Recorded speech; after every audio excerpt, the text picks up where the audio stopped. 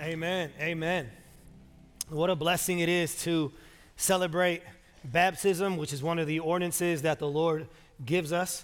And hey, if you're here and you don't even know what that all was, we believe that as members of the body of Christ, one of the things that we get to celebrate is baptism. We don't believe that the waters save us, but we believe that it is a public, an external expression of an internal and eternal reality. And so if you're here today and you are a follower of Jesus and you haven't taken that step, we would encourage you to do it, and our team would love to come alongside you and help you to take that step. So really grateful for Samantha and for Parker and for the Byers family. Now today we are continuing our series through the book of Ecclesiastes, and in our passage this morning, Solomon is going to be talking to us about a biblical theology of money. He's going to be providing us with a biblical perspective on money. And the passage that he does that in is Ecclesiastes chapter 5, starting in verse 8. And then he goes all the way to Ecclesiastes 6, verse 9. So we have a very, very long passage this morning. And because it is so long, what we're going to do is we're actually going to read it throughout. Instead of reading it all on the front end, we're going to read the sections of it as we move through the message. So I'm going to pray for us to get us started and to prepare our minds and our hearts for the preaching of God's word. Let me pray. Father, as we come before you this morning, we are thankful for the opportunity to see that baptism. We thank you for Samantha and her public declaration of faith. I know, Lord, she was nervous, and I'm grateful, Lord, for the steps she took and getting a chance to see a fellow believer publicly proclaim and declare that they are a follower of you is such a blessing. And I pray, God, that it would result in many more people taking the step of baptism. And for some, taking the step of salvation to know you as their Lord and Savior. So thank you for that. Thank you also, God, for the fact that this book and this series has been so edifying for me. I know that I've grown a lot just in studying it and in teaching it. And I pray, Lord, that it's been the same for the people here. And so, God, I pray that as we look at the subject of money, at the topic of money, I pray that you would help me, Lord, to rightly divide your word, to show myself approved unto you and not to man. And Lord, even though there's going to be some hard realities that we're going to hear, I pray, Lord, that those realities will come from you. Because if they are from you, they will produce conviction and not condemnation. So lead this time and guide this time. And like I always pray, God, I pray that the words of my mouth and the meditations of my heart would be honoring and glorifying to you, O Lord, my rock and my redeemer. Have this time be for your glory and for our good. And we ask it in Jesus' name. And all God's people said, amen. So like I already mentioned, this morning, Solomon is going to be talking to us about the subject and topic of money. And in this long section, he's going to provide us with a biblical theology, a biblical perspective on money. And I believe that in these verses, we actually learn 4 lessons, 4 principles about the subject of money. The first truth and the first reality that I believe we learn is that money does not change us. Everyone say change. Money does not change us. Just this truth alone is already going against one of the biggest myths that we believe when it comes to money, which is money changes us. Solomon says, no, it doesn't. And he actually says that in chapter 5, verses 8 through 9. Look what it says. He says, if you see in a province the oppression of the poor and the violation of justice and righteousness, do not be amazed. He says, don't be amazed by that, at the matter. For the high official is watched by a higher, and there are yet higher ones over them. Now, I want you to see here for a second. In this section, the word oppression and the word violation are both sins that have to do with money in particular. Okay? So he sets it up, and he's looking at essentially government, human economies. Then he says, but this is gain for a land in every way, a king committed to cultivated fields. So I believe that the first lesson we learned today is that money does not change us. We think it changes us, but it does not change us. Now, before we jump into that truth, let me quickly unpack what Solomon is saying here. What Solomon is doing here in this section is he's unpacking and addressing the role that money plays in human government. He's talking about the role that money plays in human government. And he says, don't be surprised, don't be amazed when you see oppression and injustice take place. Don't be surprised. But here's the thing, there's a balance here. On the one hand, he doesn't say to approve of it, but just don't be amazed by it. And the reason why is because the problem with human government is the human part. Anything that humans touch gets corrupted. That's what he is getting at. He's saying, don't approve it, but just don't be amazed or surprised, because that's what humans do. We corrupt things. Here's what he's arguing in light of this text. He is arguing that the problem isn't money, the problem is people. So the problem isn't your wallet, the problem is you. The problem is me. That's what he is saying. Here's why this is important, because one of the lies and myths that I believe we are tempted to believe is we believe there's two camps, right? If there's a spectrum, on the one side, on the one hand, there are people who think that money is a bad thing and it is immoral. Then on the other side of the spectrum, you have people that think that money is the best thing and it's moral. But what Solomon says is money is not immoral or moral, it's amoral. It's not evil or moral, it's just neutral. Money is just a thing. It's not a bad thing or the best thing, it's just a thing. Here's how we know that that's what not just Solomon teaches, but what Scripture teaches. Because in 1 Timothy chapter 6, when the Apostle Paul is writing to Timothy, he says that the love of money is the root of all kinds of evil. In other words, what he's saying there is not that money is evil, but that the love of money is the root of all kinds of evil. That is what he is getting at. So the truth is, money doesn't ever change us, but it always reveals us. Money does not change you, money reveals you. In other words, how you behave with your money at the hand level reveals what you believe about money at the heart level. Because one of the mistakes that I believe we can fall into is when someone gets money, right? Whether you see this with pro athletes, you see this with people who win the lottery. And one of the mistakes that I think we can make is we look at someone and say, you know what? I feel like money really changed that person. They used to be this way, they got money, and now they're this way. But I would argue that money didn't change that person. Money just revealed what was already in that person's heart. And one of the stories that I came across several years ago that I feel illustrates this is a story that Pastor Rick Warren actually tells. I don't agree with most of what Rick Warren says, but specifically on this, it was a very eye-opening story because here's what he said. He said that when he ended up writing The Purpose-Driven Life, The Purpose-Driven Life, for those who don't know, is the second highest selling book of all time, behind only the Bible. So that means is he is a multi-millionaire, right? And he says, a lot of people have come up to me and said, you know, if I got that much money, I would be so generous. I would give it all away. I would be philanthropic and I would just give it all away. I'd be so generous. And he says, no, you wouldn't. And the reason why he states that we wouldn't is because if we are not generous with what we have now,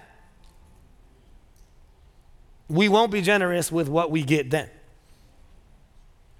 Jesus talks about this, right? That the person who is faithful with the little is then entrusted with much. So if you're not generous now, you won't be generous then. Here's what he says. He said that one of the things that him and his wife committed to very early on in their marriage is that they committed to giving. They started at 10% giving to God, and they said every year they were going to give 1% more, regardless of their circumstances. And that's what they did for many years. So by the time that he actually wrote the book and got the money, they were close to 30% giving already before he got any of that money. And he said, to this day, I drive the same truck, live in the same house, wear the same jeans. And they've gotten to a place where they live on 10% and give 90% away. Everybody, oh, if I had money, I would do the same. Well, you have money and you're not doing the same. Unless you're homeless and completely destitute, you have money right now and you're not doing the same. Because money doesn't change you, money just reveals you. That is what Solomon is teaching. Now, let me quickly go back to what he says about the whole government thing. He says that the reason why we have corrupted governments is because we have corrupted governors. So regardless of which model of government you prefer, whether it's a socialism or capitalism, whatever ism you like, what he's saying is if people are involved, it will be corrupted. That is what he is teaching. And yet, I love the balance that he gives. We're going to look at this next week, Lord willing. Ecclesiastes 7:18 in the NIV, the godly man avoids all extremes. The man of God avoids all extremes. You see him avoid an extreme here because you can easily say, well, then forget government. Let's have anarchy. But he ends by saying, but this is gain, he says, for a land and every way, a king committed to cultivated fields. And here's what he is arguing in this section. He's saying that in spite of the complexity and the corruption of human economy and bureaucracy, it is still needed.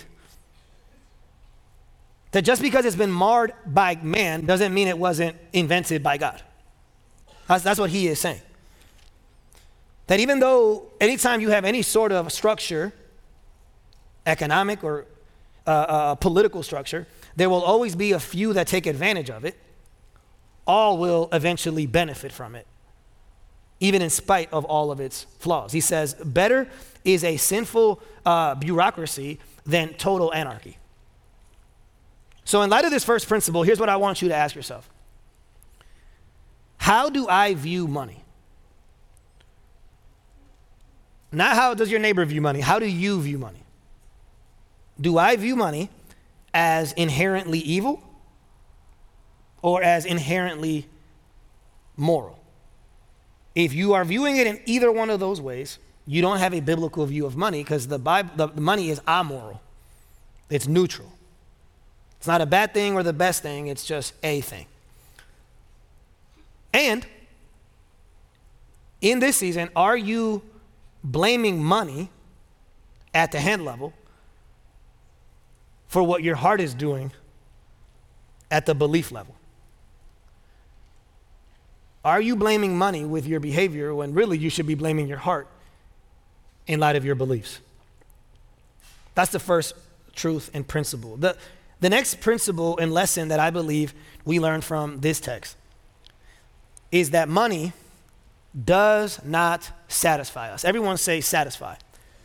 Money does not satisfy us. And I believe we see that in Ecclesiastes 5:10 through 12, and we also see it in 6:1 through 9. So this is the longest section we're going to read, so bear with me, but I believe it's an important section for us to navigate. He starts in verse 10 by saying, he who loves money, everyone say loves, will not be satisfied with money. We're going to come back to this. This is the heart of his argument here. Then he says, nor he who loves wealth with his income, this also is vanity. When goods increase, they increase who eat them, and what advantage has their owner but to see them with his eyes? Sweet is the sleep of a laborer, whether he eats little or much, but the full stomach of the rich will not let him sleep. Then he jumps to 6. Now, I want to prepare you.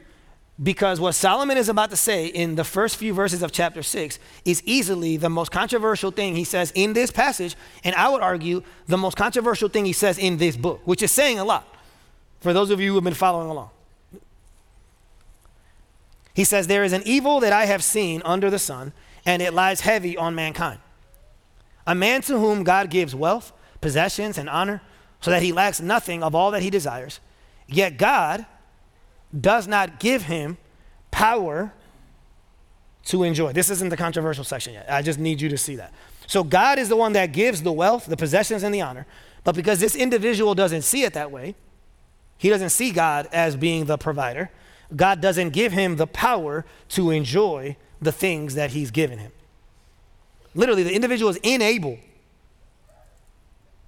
and incapable of enjoying what God has given them. We're going to talk about that. But a stranger enjoys them. This is vanity. It is a grievous evil. If a man fathers 100 children, we're getting into the controversial part now. If a man fathers 100 children and lives many years, so that the days of his years are many, but his soul is not satisfied with life's good things, and he also has no burial, here's the part. I say that a stillborn child is better off than he. For it comes in vanity and goes in darkness, and in darkness its name is covered. Moreover, it has not seen the sun or known anything, yet it finds rest rather than he. Even though he should live, he's talking about the wealthy man again, even though he should live 1,000 years twice over, yet enjoy no good, do not all go to the one place. All the toil of man is for his mouth, yet his appetite is not satisfied. For what advantage has the wise man over the fool? And what does the poor man have who knows how to conduct himself before the living? And then lastly, he says in verse 9, better is the sight of the eyes than the wandering of the appetite. This also is vanity and a striving after wind. So Solomon, in this very long section, like I said, this is the longest section of the text that we're going to look at. What he's arguing is that money does not satisfy us. It does not satisfy us. Now, I want to unpack that first part in verse 10. I had you repeat the word loves. The word there, love, in Hebrew is the word ahed. And what's interesting is that it refers to deep affection and attraction, but it can also refer to a covenant, loyalty, and love. It's such a strong word, the word for love there in verse 10, that it's the same word that is used in Deuteronomy 6, where it says that you are to love the Lord your God with all your heart, soul, mind, and strength. It is a type of love that is reserved for God alone. But he says that the individual who is worshiping money, the individual who is seeking satisfaction in money, instead of having a covenantal love and loyalty for God vertically, they instead have a covenantal love and loyalty for God, for money horizontally. And Jesus actually says something similar. In Matthew chapter 6, Jesus is talking in the Sermon on the Mount about the idol of money. And he says, you cannot serve two masters. You will either love the one or hate the other. And the word there for love that Jesus uses in Matthew 6 is the Greek word agape, which is also covenantal language. It's the type of love that God has for us in the gospel, and it's the type of love that we are called to have for God. So what I need you to see is that Solomon is saying, for the individual who loves money the way they love God, for the individual that is in a covenant with money instead of a covenant with God, that individual will never be satisfied.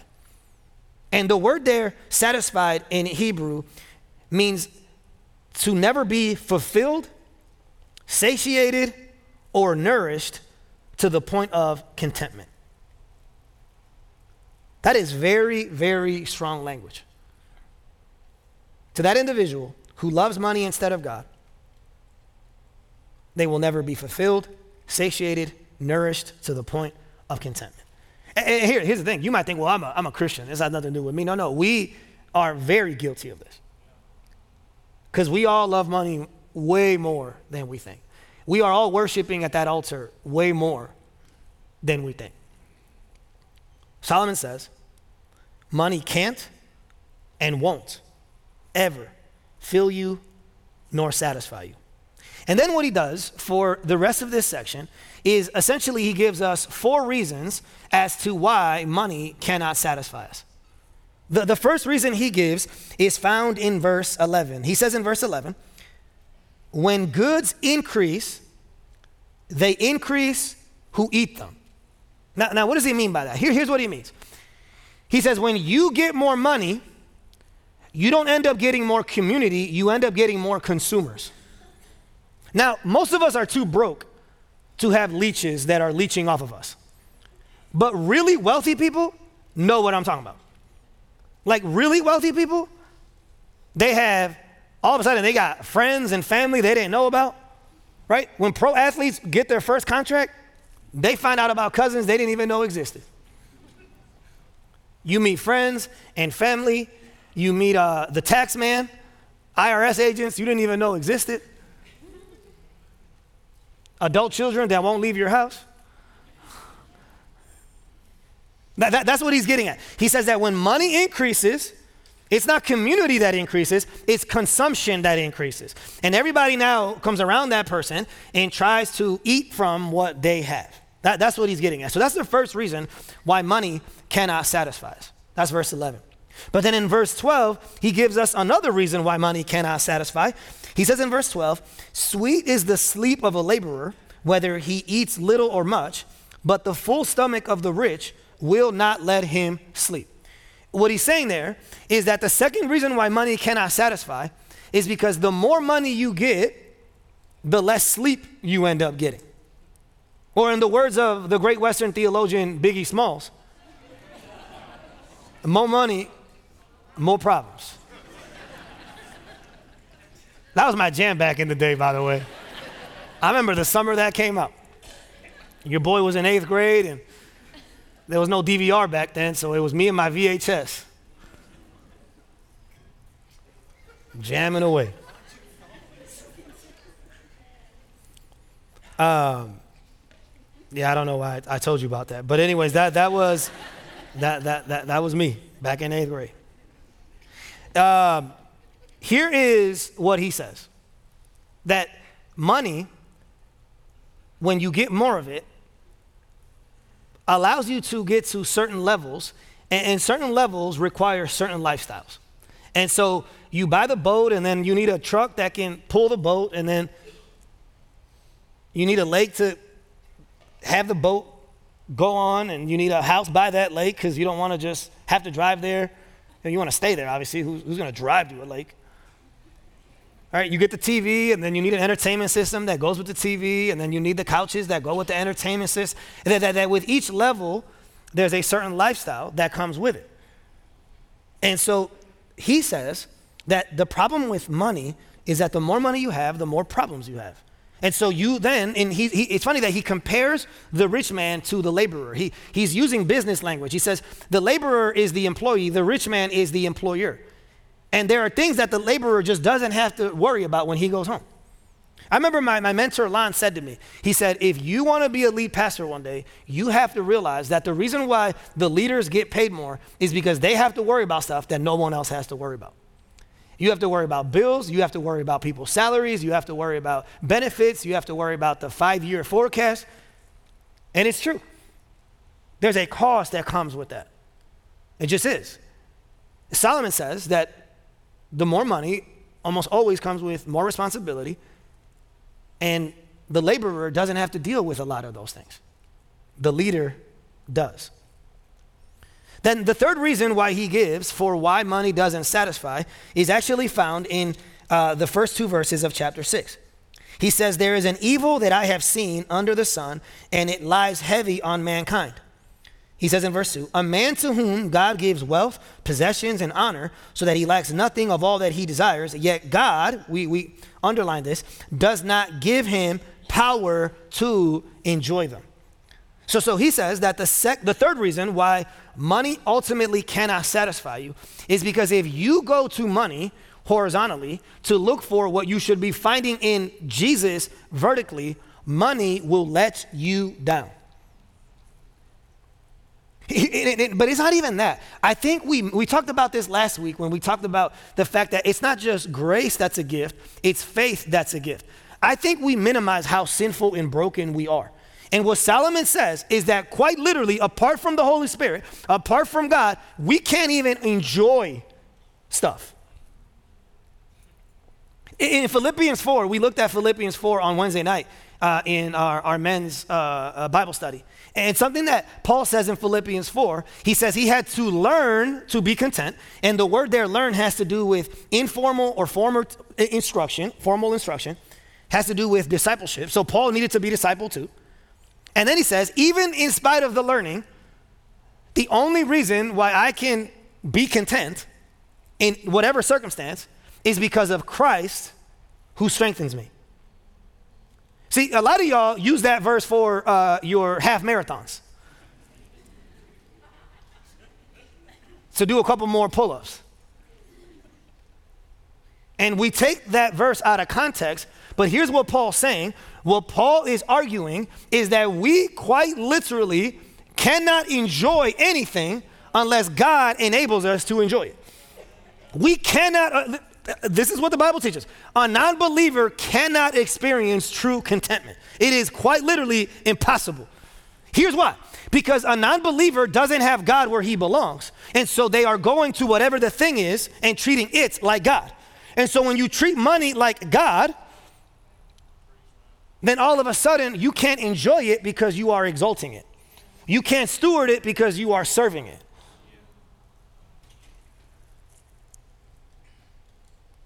It is impossible to enjoy.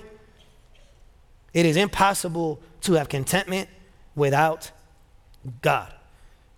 Because if God is not your God, Jesus says that you will go to money as your master.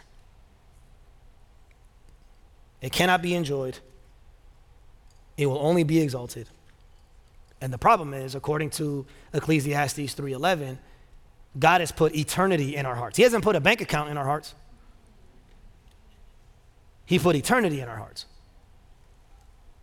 And so no matter how much money you get, you throw it into the hole in your heart and it's a bottomless pit. One of the things that always makes me laugh is when I go to, I'm watching, TV late at night and I see an ad for something, or if I ever go to like a Home Depot or a Lowe's, which is like once every decade because I never go to those places. I avoid manual labor as much as possible. But anyways, one of the things that always makes me chuckle is when I pick up a hammer at Lowe's and it says, lifetime satisfaction guarantee. Right? Like I would be okay if it said lifetime guarantee. In other words, hey, this hammer will outlast you. Like you'll die and the hammer will still be around. I would be okay if it said that. But what bothers me is that middle word, satisfaction. No, this hammer comes with a lifetime satisfaction guarantee. I don't even know how to use a hammer. But even if I did, that is a very over-the-top promise that comes on so many products. Lifetime satisfaction guarantee. Well, you know what promises you that more than anything else? Money. Money comes with a lifetime satisfaction guarantee. That's the false gospel that money teaches. As a matter of fact, in the New Testament, when Jesus talks to us about the four soils, here's what he says about the third soil in particular. The soil that is receptive, but it's among thorns. He says that soil receives the seed of the word, and as the seed starts to grow, the thorns, he says, are the cares of the world and the deceitfulness of money, the deceitfulness of riches. And that Greek word for deceitfulness in the New Testament is used to describe the deceitfulness of sin and, get this, the deceitfulness of false teachers. That money quite literally is deceitful in that it preaches to you a false gospel of lifetime satisfaction guarantee. Jesus says that these people, they respond to the gospel initially, but then the cares of the world and the deceitfulness of money, the false gospels of the world and of money lead them astray. Here's the thing about money, and this is why I believe Jesus in Matthew 6, he specifically mentions that if you don't have God as your master, you will have money as your master. Why does he specifically mention money? Well, look what it says in Proverbs 18, verse 11. It says, a rich man's wealth is his strong city. And like a high wall, and I love this, in his imagination. In other words, one of the reasons why money is so deceitful and deceptive is because money is one of those things that we will be tempted to go to find satisfaction, significance, and security. And it says that to a rich man, his wealth is a strong city. This phrase is used to describe God in the Old Testament as well. So instead of God being your strong city, your wealth becomes your strong city. But it's the second part that most jumps out at me. It says, and like a high wall in real life, no, not in real life, in his imagination. You know how I know it's his imagination? Because when you look at the story of the rich fool who has all this stuff and he decides to hoard more of the stuff and he builds bigger and bigger barns and bigger storehouses, all of a sudden in the parable, God asks for his life. He says, it's time for you to die now. And no matter how much money he has, it can't keep him from meeting God. Solomon refers to it here. He says, and similar to what Job says, naked we come into the world, naked we leave. Doesn't matter how much money you have, you're not taking any of it with you. So in their imagination, they're secure. But in reality, they are not secure. Because the only true strong city and the only true high wall is the Lord our God. Amen? Now quickly, because he says rich man here, the poor people in the room are like, he ain't talking to me. I can barely pay my rent. Here's the problem. The problem is that in the West, there aren't really a lot of poor people. Here's why. Because according to this passage, the word for poor is an individual who cannot meet their essential needs. It's not someone who can't get all their wants. It's an individual who cannot meet their needs. That is the definition of poverty. So all of a sudden, it includes way more people than just Bill Gates and Jeff Bezos. And here's the thing, even if you're poor, you can still believe this false gospel. I think we believe that greed is only a rich man's problem. Greed is a equal opportunity idol. And I would argue that the poor have it even worse because the poor, at least the rich man has tried it and been like, okay, this might not be what I think it is. No, the poor haven't had it yet. And so they're convinced that when they get it, it will provide what they're looking for. So this is a false gospel that is believed by the rich and by the poor. And that's why I believe that money is so dangerous and so deceptive, because it makes us feel like when I check my bank account, if there's money in it, I feel like there's moments where what is firing in my brain chemically is the same thing that fires in my brain when I'm reading my Bible. If there's money, I'm good. I'm safe.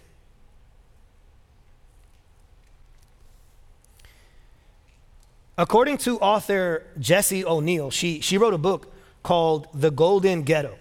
And it's a book about the Western world that we live in. She's not a Christian, but in this book, she talks about her own life story. She is an heiress to the General Motors empire. So she is an extremely, extremely wealthy human being from the day she was born. And so as a non-believer, she wrote a book called The Golden Ghetto, and she's referring to the entire Western world, by the way.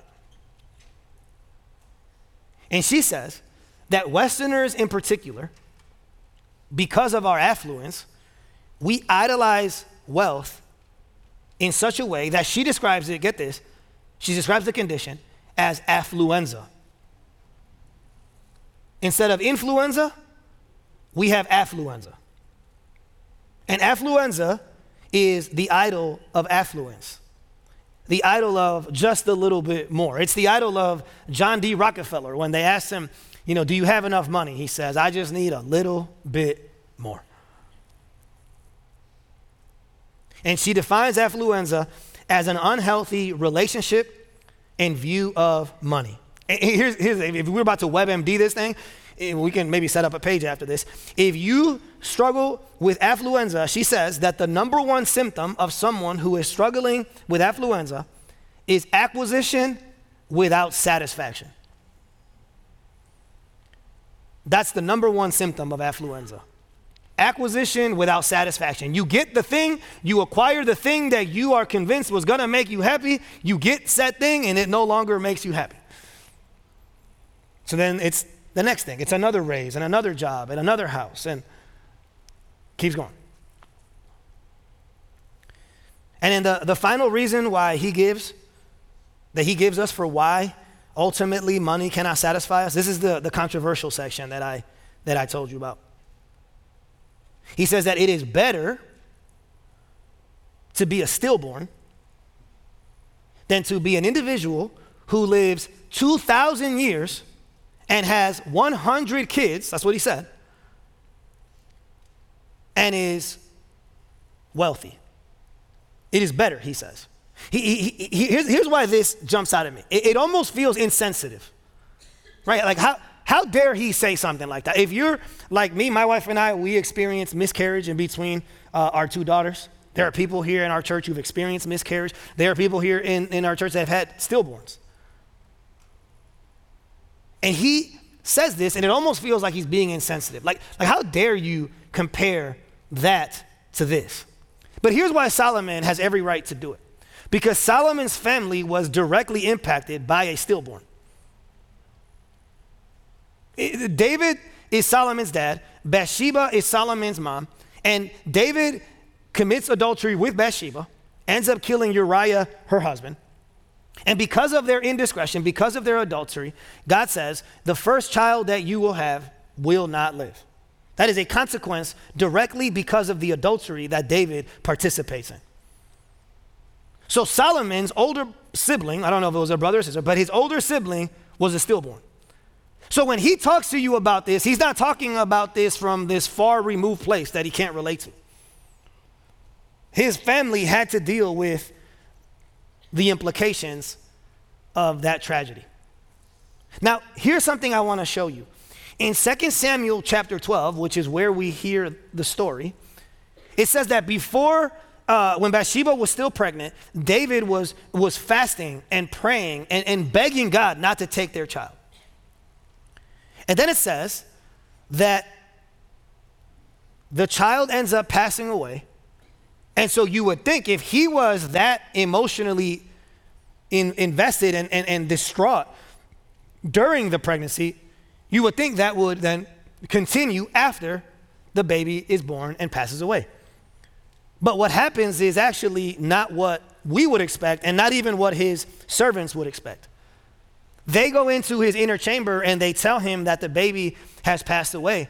And it says in verse 20 of 2 Samuel 12, then David arose from the earth and washed and anointed himself and changed his clothes. And he went into the house of the Lord and what? Worshipped. For someone who has personally experienced something like this, the fact that that's the first thing he did is crazy to me. He then went to his own house. So he went to the house of the Lord first. And when he asked, they set food before him and he ate. Then his servants said to him, what is this thing that you have done? They're so confused. They're like, why are you so calm right now? You fasted and wept for the child while he was alive, but when the child died, you arose and ate food? He said to them, while the child was still alive, I fasted and wept, for I said, who knows whether the Lord will be gracious to me that the child may live. And then he says this in the next section. But now he is dead. Why should I fast? Can I bring him back again? And then he says, I shall go to him, but he will not return to me. The very next passage, the very next section, the very next verse in the same chapter It says, then David comforted his wife, Bathsheba, and went into her and lay with her, and she bore a son, and he called his name what? Solomon's older sibling died as a stillborn. So when he brings this up, he's not talking about something that's distant and foreign to him. He's talking from personal experience. But I wanted to show you something here, because this is something that maybe you've never heard before, and I believe every single one of us needs a theology about this. They lose the baby, and David cleans himself up and goes to the house of worship, and he eats food. And when his servants ask him why he is able to respond that way, he says, because my baby isn't going to come to me, but I will one day go to him. The implication being that my baby is in heaven, and I will one day be with my baby. Don't miss that. Don't miss that. He's convinced of it, so convinced of it that he responds completely different from what they expected. So with that context in mind, let me say this. What Solomon is saying is that a stillborn baby that is unknown and unseen by man is still seen and known by God. And that, being known by God, is infinitely greater than living an unsatisfied, unmourned, empty life. In other words, Solomon says, the short life of the stillborn is better than the empty life of the wealthy person, because the stillborn goes to the arms of Jesus. The wealthy person, no matter how long they live, goes to the pit of hell. Who doesn't believe in God?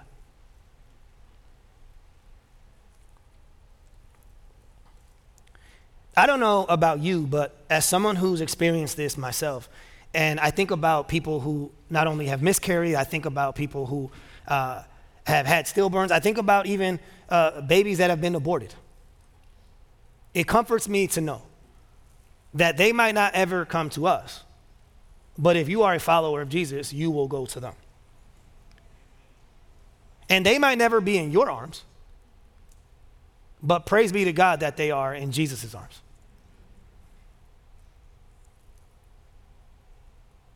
I think the reason why this comparison bothers us so much is because we don't actually believe what Solomon is saying. Here's the thing. I think we have such a high view of wealth and such a low view of heaven that the idea that someone just skipping life altogether and going straight to the arms of God, to us is empty. That's the empty in our mind. Like for real. Like if I were to offer you two options, be a stillborn that goes straight into the arms of God, or be an Elon Musk, or a Jeff Bezos, or a Rockefeller, who lives 2,000 years and has 100 kids, but never goes to be with God, there are many who would choose option B. Because they have such a high view of money and such a low view of heaven.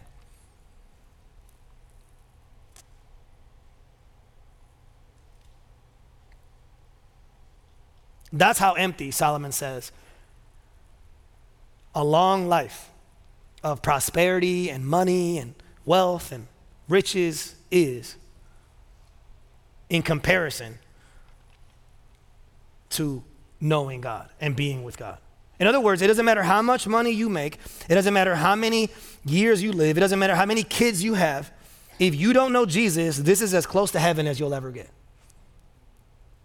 On the other side, it doesn't matter how short your life is or how much money you make or how many kids you have, if you do know Jesus, this is as close to hell as you'll ever get. But we don't believe that. So ask yourself, as we go to before we go to the next point, ask yourself, do you believe in this season that more money will satisfy you? Like for real, like have a heart check moment with God. Like, do you believe that more money will satisfy you, will finally fill you? To the degree that you believe that, to that same degree, you believe in the prosperity gospel and not the biblical one.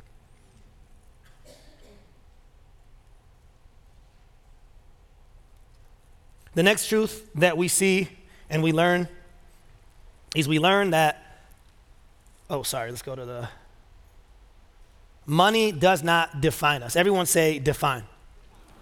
And look what it says in Ecclesiastes 5:13 through 17. He says, there is a grievous evil that I have seen under the sun. Riches were kept by their owner to his hurt. The person that hoards and sees himself as an owner, not a steward, it's to his hurt, he says. He keeps going. And those riches were lost in a bad venture.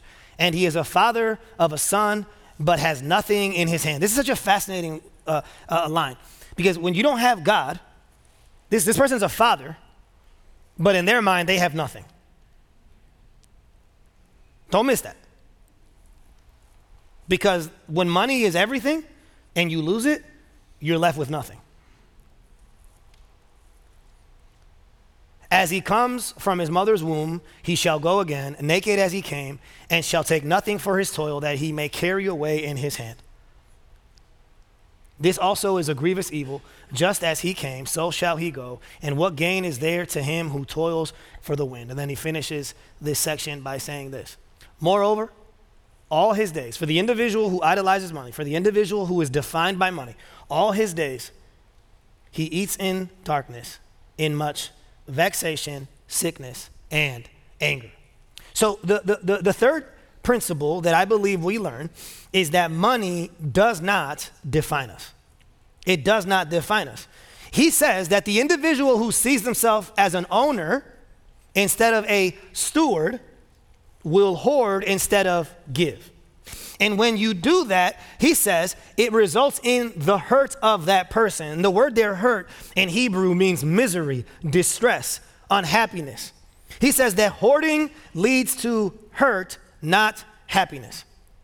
And then he says that for the individual who finds their identity in money, for the individual who is defined by their worth, their net worth, and their wealth, when they lose that money, because they think they're an owner, not a steward, when they lose it, they experience verse 17. What's verse 17? They eat in darkness, and they are marked by vexation, sickness, and anger. This is what happens to an individual who treats money like it's everything instead of just something, who treats money like God instead of a gift. When they lose it, they're not just losing money, they're losing their religion. They're losing their theology. They're losing their foundation. He says that that individual who pursues after wealth is pursuing after the wind, and the problem with pursuing the wind is that you always end up empty-handed. Not only empty-handed, but empty-hearted. He says that you can be financially rich and yet spiritually bankrupt. And that's why Jesus says, when he talks about money, the rich fool, he says, make sure that when you are talking about wealth, make sure to be rich towards God, not toward man. Here's the hard thing about greed, though. Dr. Tim Keller says this. He says the thing about greed is that greed is very hard to measure. And because it's hard to measure, no one thinks they struggle with it. And he says, when he talks about it, and I actually have seen this in my own ministry, I've never had someone come into my office and confess to me the sin of greed. Never once. I've had people confess all other stuff, but never greed. I've never said someone come in, you know what? I think I got a greed problem, man. I got a case of that affluenza. Why? Because there's always someone that appears more greedy than us. That's not a me thing. That's a Wall Street thing. That's a Silicon Valley thing. That's my CEO, not me. I'm just the lower down here. Yeah, that's my CEO. I think the reason why greed is so hard to identify is because greed looks different from person to person. Some people go to money for significance because they struggle with insignificance. Some people go to money for security because they struggle with insecurity. Some people go to money for satisfaction because they struggle with dissatisfaction. And each one of those people, they're going to the same idol, but they're going for different reasons. So on the surface, it looks different. But at the heart level, they still have money on the throne of their heart. And like I said, the problem with wealth is that if wealth and money is everything, then when you lose it, you're left with nothing. And as a matter of fact, Dr. Tim Keller in his book, Counterfeit Gods, which if you want to read a good book this year, read Counterfeit Gods by Tim Keller. It's a book on idolatry, and he has a chapter on money. And in the first page of the first, that chapter on money, he talks about all the people who committed suicide after the economic downturn in 2008. I literally didn't even read you the quote because of how morbid it is. But violent suicides of people, the wealthiest people in the world. Because after the economy collapsed, it wasn't just the economy that collapsed, it was their whole life that collapsed. And since they made money everything, when they lost it, they were left with nothing. The only thing worse than the fullness money promises is the emptiness it leaves behind. So ask yourself this before we go to the final point. In this season, what is defining me more? My money or my God? If what's defining you more is your money, then money is your God. And in this season, how much is my self-worth tied to my net worth?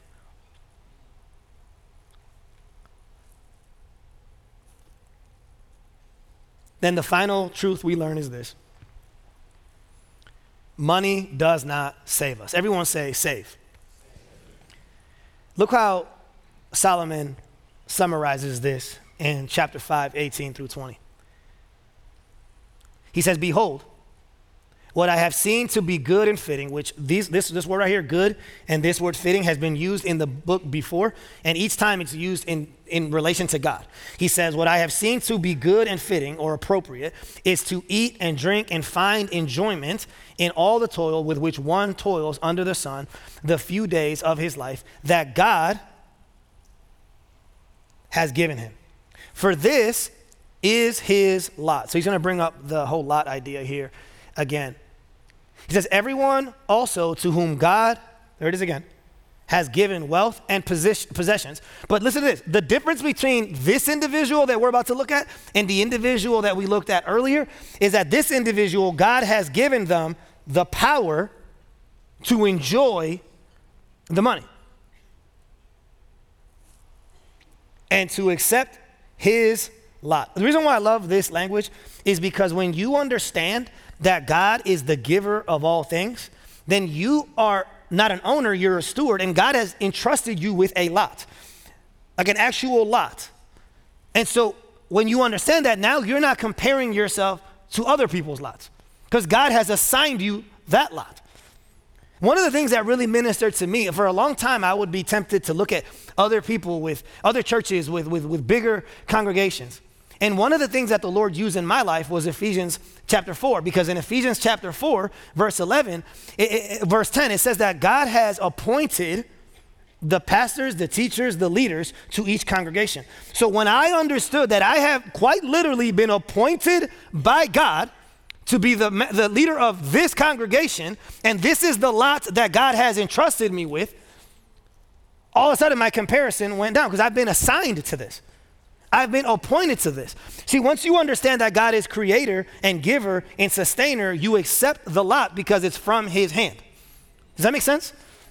The other thing too is that once you put God back where he belongs, he's the giver, then now you don't treat money as a God, you treat it as a gift, and God gives you the power to enjoy it instead of leaving you in a place to exalt it and serve it. And then he ends by saying, for he will not much remember the days of his life, because, I love this, God keeps him occupied with joy. Not at the hand level, at the heart level. The individual who understands and accepts who the Creator is can then finally have a proper relationship with the creation. God is the giver, money is the gift. Apart from God, money isn't a blessing, it's actually a burden. It's not something we steward, it's actually something we serve. Here's the thing, and here's what I want to end with. The reason why we need God is because we don't have a wealth problem. We don't have a wealth problem. We have a worship problem. And like I said earlier, you can be financially rich and spiritually bankrupt. And money, because it keeps us from financial bankruptcy, it ends up blinding us from spiritual bankruptcy. But money, if you put all your hope in money, it's so interesting. It's the worst investment you can make. We spend so much time thinking about how to invest our money that we never think about the fact that we are investing in money itself. One of the things that Solomon brings up again and again in this passage, he brings up in this whole book, is the Hebrew word yitron, which is the word for profit, the bottom line. And so often we ask what the profit is, what the bottom line with our budget at home and our budget at work, but we never ask, what's the profit for my life? What is the yitron for my life? I want to read to you this quote from Steve Jobs. And he wrote this at the end of his life. On his deathbed, he wrote a book, an autobiography. And I want you to see two things. Number one, how Solomon-like he sounds. And then number two, even though he does a great job diagnosing the problem, he does a terrible job providing a solution. Look what Steve Jobs says. Because it's easy for us to look at a Solomon and be like, man, this is all make-believe anyways. Who cares? That dude didn't live. He had to deal with, Twitter or X, He didn't have to deal with social media. He didn't have to deal with whatever, right? Look at what Steve Jobs says. He says, I reached the pinnacle of success in the business world. I don't think anyone can disagree with that. In others' eyes, my life is the epitome of success. However, aside from my work, I have little joy. In the end, he says, my wealth is only a fact of life that I am accustomed to. That's so interesting, that no matter how much money you think you want, you're going to get that amount, and then you're going to just grow accustomed to it. And then God's going to give you more, and then you're going to grow accustomed to it. That's all we do. Look what he says next. At this moment, lying on my bed, deathbed, and recalling my life, I realize that all the recognition and wealth that I took so much pride in have paled and have become meaningless in the face of my death. You can employ someone to drive the car for you, make money for you, but you cannot have someone bear your sickness for you. I want you to remember this. We're going to come back to this. Material things, lost, can be found or replaced. But there is one thing that can never be found when it's lost. Life.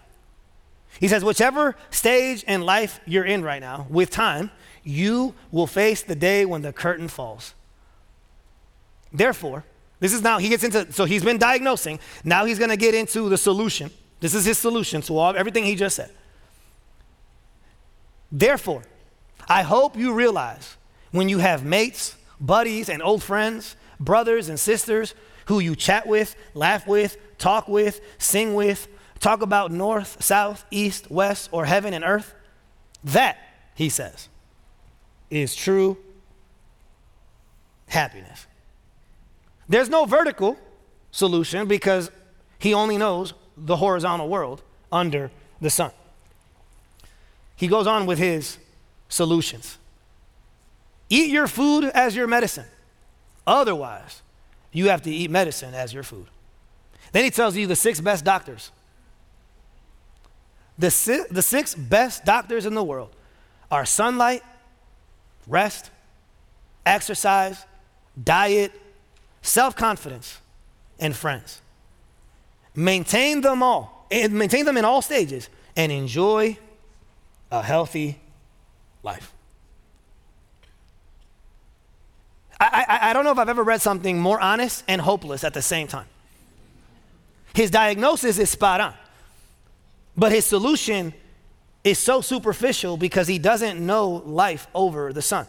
And there's one thing that I disagree with a lot that he just said, but there's one thing that I very, very much disagree with that Steve Jobs said. He said, you can have someone drive a car for you. You can have someone make money for you, but you can't have someone take your sickness for you. I vehemently disagree with that statement. Because the Bible says that our sickness isn't cancer. Our greatest sickness is sin. And the Lord Jesus Christ took our sickness.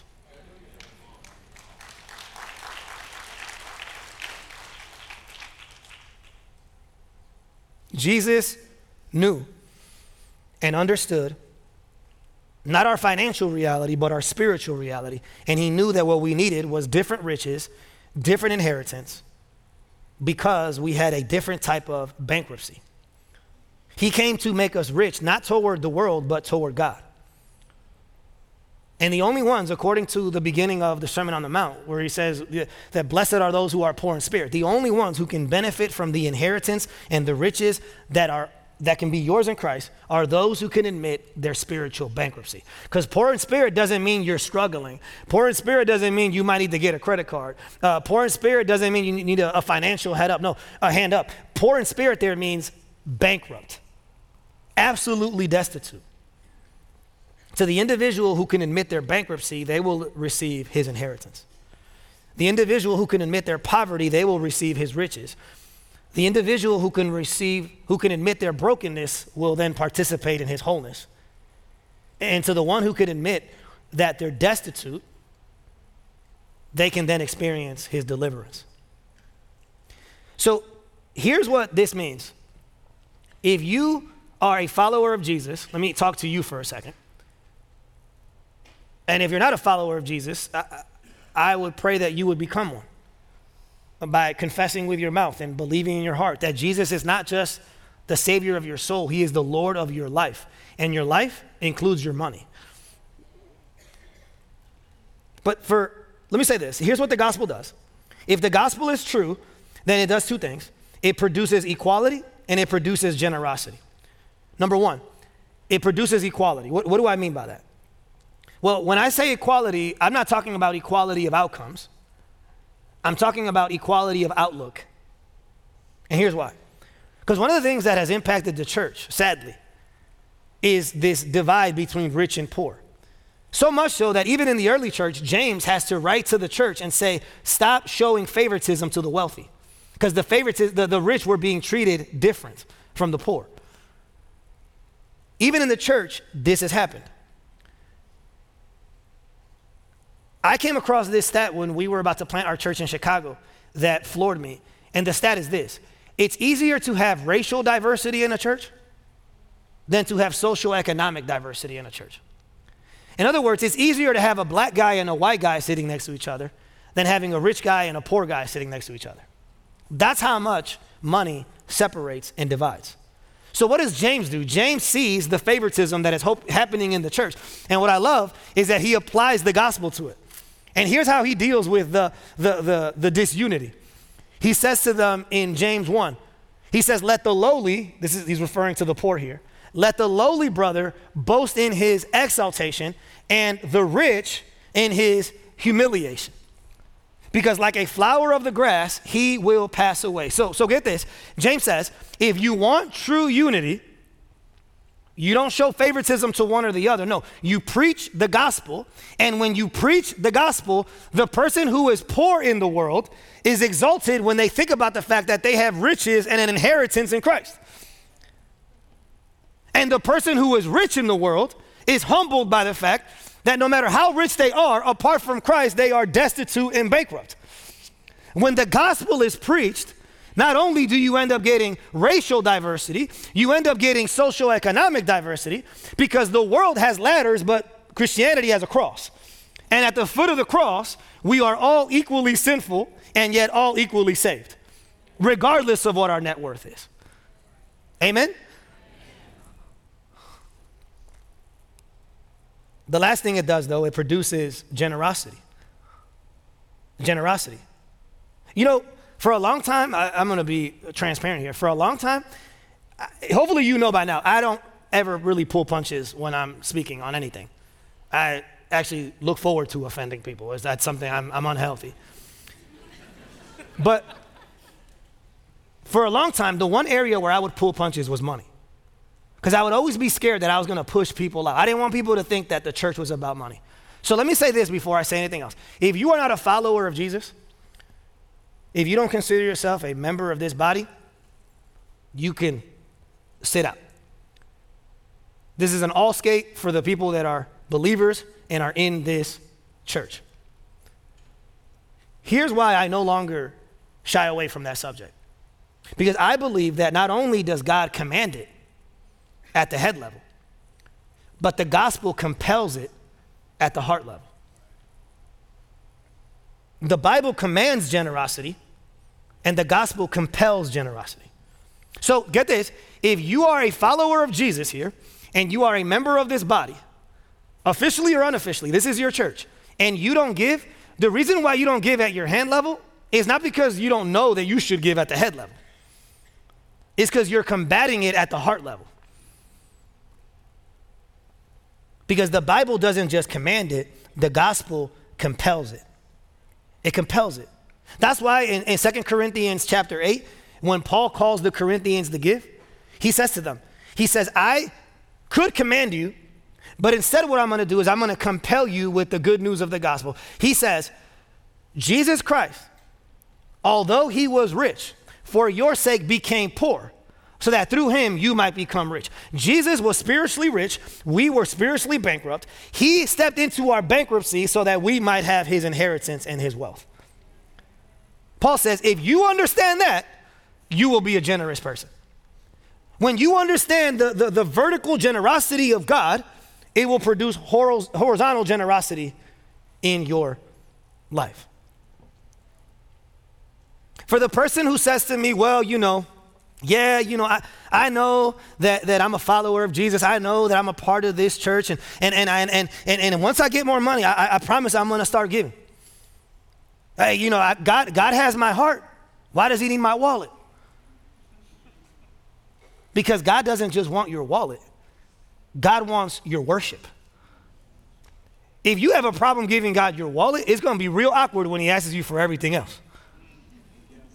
A Christian that claims to be a follower of Jesus, a Christian that claims to understand the commands at the head level and is compelled at the heart level but doesn't give, is like a married couple that has separate bank accounts. Hey, you can have my body, you can have my time, you can have my future, but not my money though, because I don't know if we're going to last. So just in case.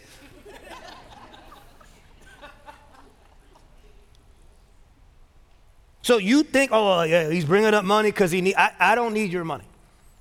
I don't. Our church doesn't need your money. But the reason why God commands us to give is because if you can't do it at the hand level, then that means you don't actually believe it at the heart level.